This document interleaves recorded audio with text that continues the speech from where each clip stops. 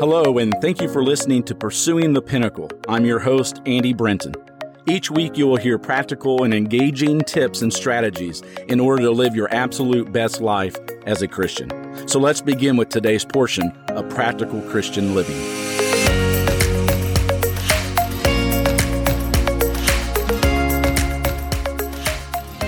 There was an elderly man on the beach, and as he's walking on the beach, he finds a magic lamp. He picked it up, and the genie appeared. And the genie says, "Because you have freed me, I will grant you a wish." Well, the man thought for a moment, and then he responded, "My brother and I had a fight 30 years ago, and he hasn't spoken to me since. I wish that he'll finally forgive me." And there was this thunderclap, and the genie declared, "Your wish has been granted." "You know," the genie continued, "most men would have asked for wealth or fame, but you only wanted the love of your brother. Is it because you're old and dying?" "No way," the man cried, "but my brother is, and he's worth about $60 million. It's an illustration, but it's a sad one at that, because motive does matter. In the gospel, a man asked Jesus to interfere and help settle a problem in the family concerning the division of ancestral property. And he says, "Teacher, tell my brother to share the inheritance with me." Well, in Jewish culture, as well as in many other cultures, to be chosen as a mediator is something of honor. And normally people would ask someone to mediate because of the person's good standing in the community. However, Jesus appears to decline the invitation and gives the reason for his refusal when he says, "Take care to guard against all greed. For though one may be rich, one's life does not consist in possessions." The Lord suspects that this conflict about inheritance is driven by greed, and he doesn't want to take any part of it. A lot of family feuds are oftentimes caused by selfish interests for inheritance. Because of a piece of land or property, siblings would give silent treatment to one another. They would file lawsuits against each other, and in some situations would even harm or kill one another.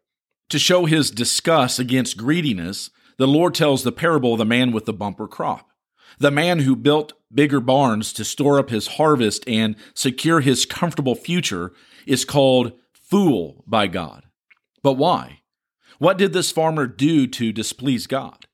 There is no sign that the man is dishonest or that he cheats others in order to gain more. However, if we go in and we look at this parable, we can tell that the farmer is wrong in at least two counts. First, he celebrates bountiful harvests without being grateful.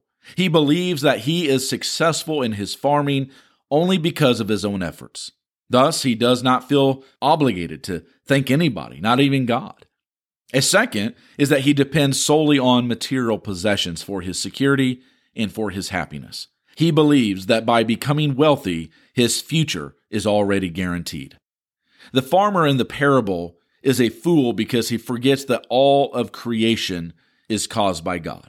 There's nothing that we can claim as our own in this world. Even personal achievements cannot come without God's grace. We should remain grateful to God because he is the reason of all of our being and becoming.